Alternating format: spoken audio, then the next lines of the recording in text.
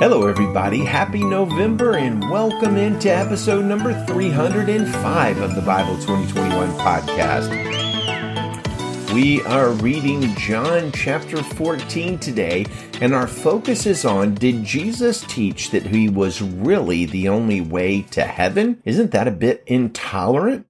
Well, in the Sermon on the Mount, the most famous sermon in history, Jesus says something quite interesting in Matthew chapter 7. He says, "Enter through the narrow gate, for the gate is wide and the road broad that leads to destruction, and there are many who go through it.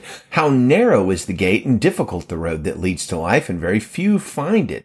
And the word I want to focus on in that passage is the word narrow. Jesus says the road is difficult and the way is narrow that leads to life, and only a few find it.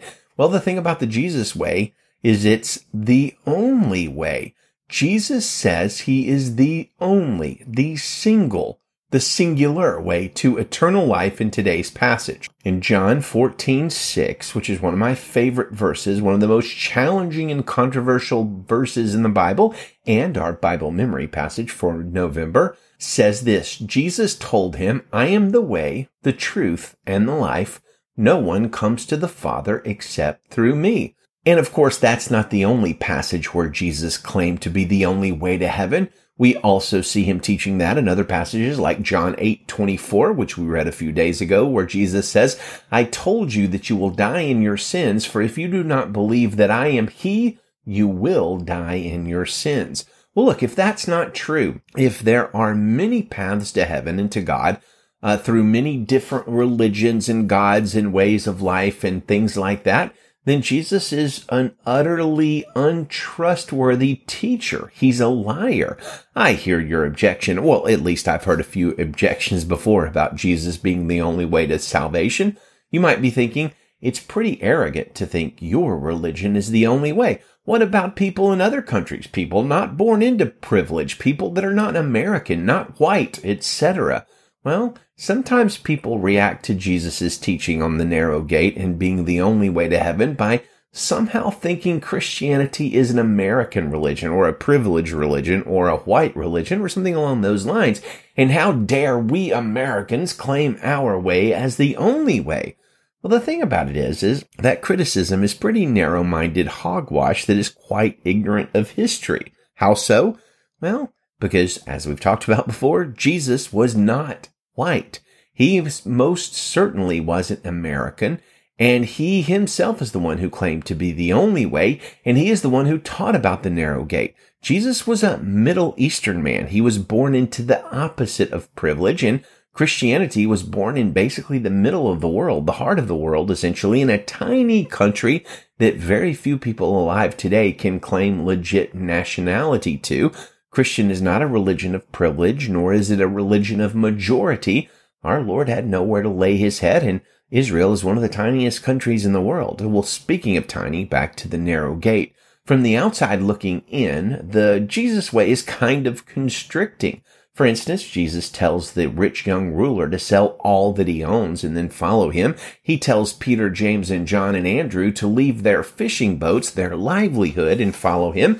Jesus tells a man whose father has either died just then or is gravely ill to follow him and miss the funeral. Jesus tells Matthew to leave his tax collecting table and follow him. Jesus tells a prostitute to stop sinning so that she doesn't face judgment, and a paralytic to do the same thing. One of the last words Jesus tells his disciples is a command, we call it the Great Commission, to go and teach the world to obey everything Jesus commanded. Now look, that's a pretty strong thing to do, right? And it's a pretty narrow way of thinking.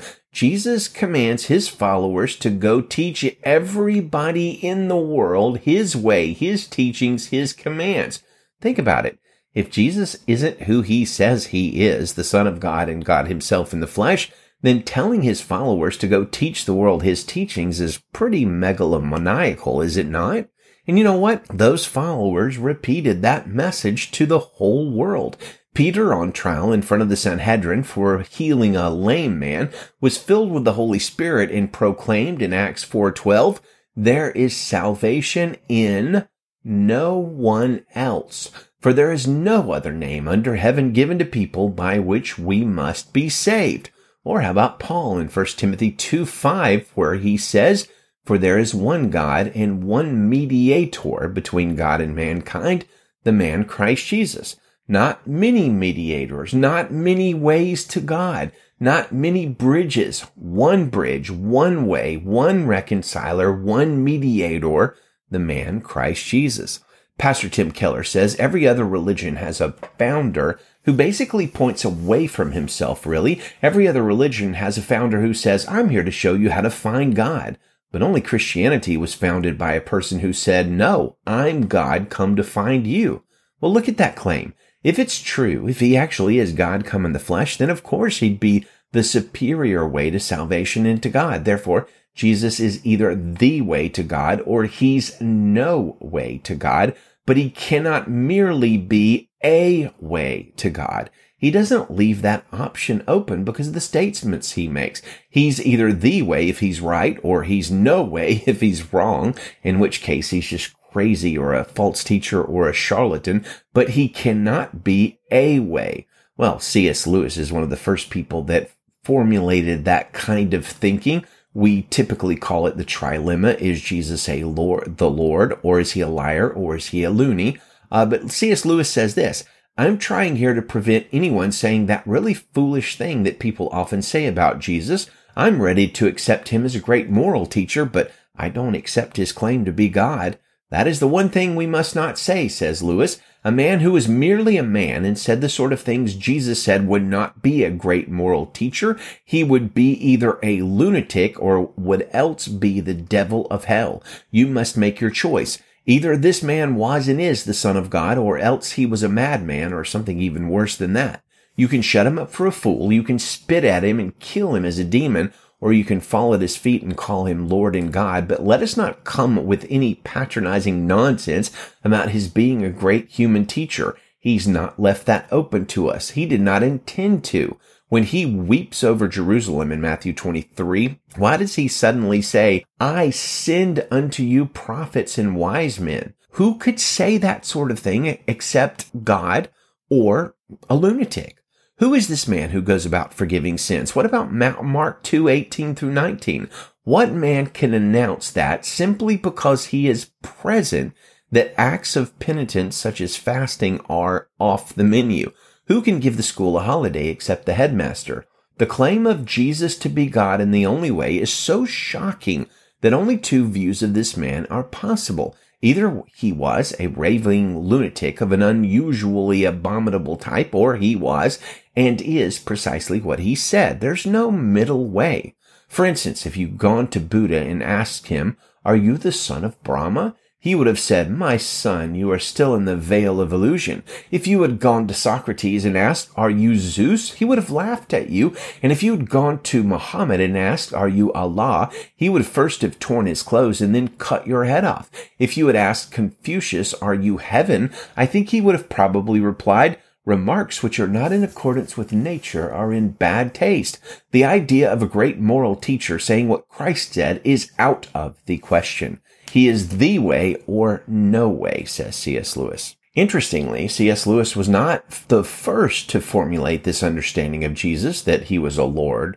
He was the Lord, or a liar, or a lunatic. Almost 100 years earlier, Scottish preacher John Duncan wrote something similar. He said, Christ either deceived mankind by conscious fraud, or 2, he was himself deluded and self-deceived, or 3, he was divine. There's no getting out of this trilemma. It's inexorable. And Watchman Nee, a Chinese Christian and writer, also wrote very similarly a few years before Lewis. But the bottom line is this. The Bible proclaims from the lips of Jesus and from the lips of his followers that he is the single, the only, the exclusive way to eternal life in heaven. The book of Acts makes this clear over and over. As Peter, we quoted him earlier, says, there is salvation in no one else. And the early church suffered great loss and persecution to take this message of Jesus being the only way to the world. Well, let's read our Bible passage for the day, which is John chapter 14, verse 1 in the Christian Standard Bible. Don't let your heart be troubled. Believe in God. Believe also in me. In my Father's house are many rooms. If it were not so, would I have told you that I am going to prepare a place for you? If I go away and prepare a place for you, I will come again and take you to myself, so that where I am, you may be also. You know the way to where I am going."